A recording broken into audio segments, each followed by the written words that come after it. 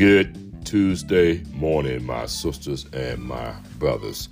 Welcome to the last day of January 2023. So I have to ask a question this morning. What goals did you set on January 1st? How much more time did you commit to God when the year started? And where are you now? What did you say that I will overcome this year? And where are you now? What did you set out to achieve? And are you on the path to achieving the things you set out in your January 1st commitment? What long-term plans did you set? Perhaps with a savings plan.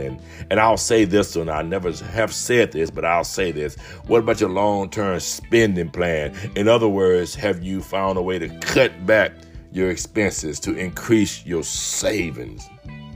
What about your health plans? Did you promise yourself you would exercise more and eat healthier and walk a mile a day? How about your happiness? Did you decide that those who are not good for you, you would rid yourself of them? What did you agree to let go of? Heartache, pain, yesterday's frustrations. Pick up more of what? What did you agree in your spirit that you would pick up more? You know, my sisters and brothers, it is so vital that we examine our journey at least once a month. Do an inventory or take an inventory of where you are. What goals have you established for this year? How are you achieving those? What landmarks can you declare victory that I made it to point A to point B?